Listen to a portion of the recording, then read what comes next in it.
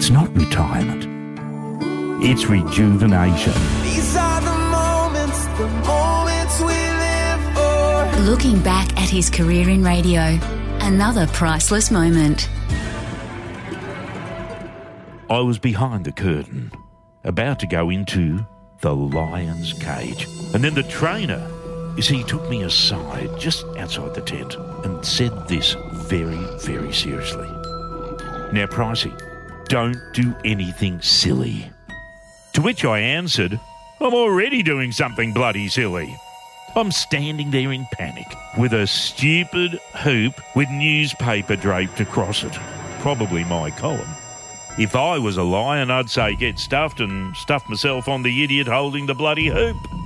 Up they came. All of them. In a line. Obviously the biggest lion in front. They were huge. I remember thinking how big his head was and his teeth. And I'm standing there in absolute terror, the lion only centimetres from me. He turned, looked directly at me. The lion leant forward and roared so loud and so ferociously, I felt his breath. Then he leapt through the hoop. Thank you. The trainer grabbed me. The applause rapturous. I'd done it. Come on! I was in there!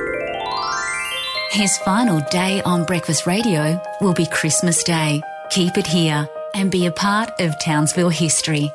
102.3 Triple M.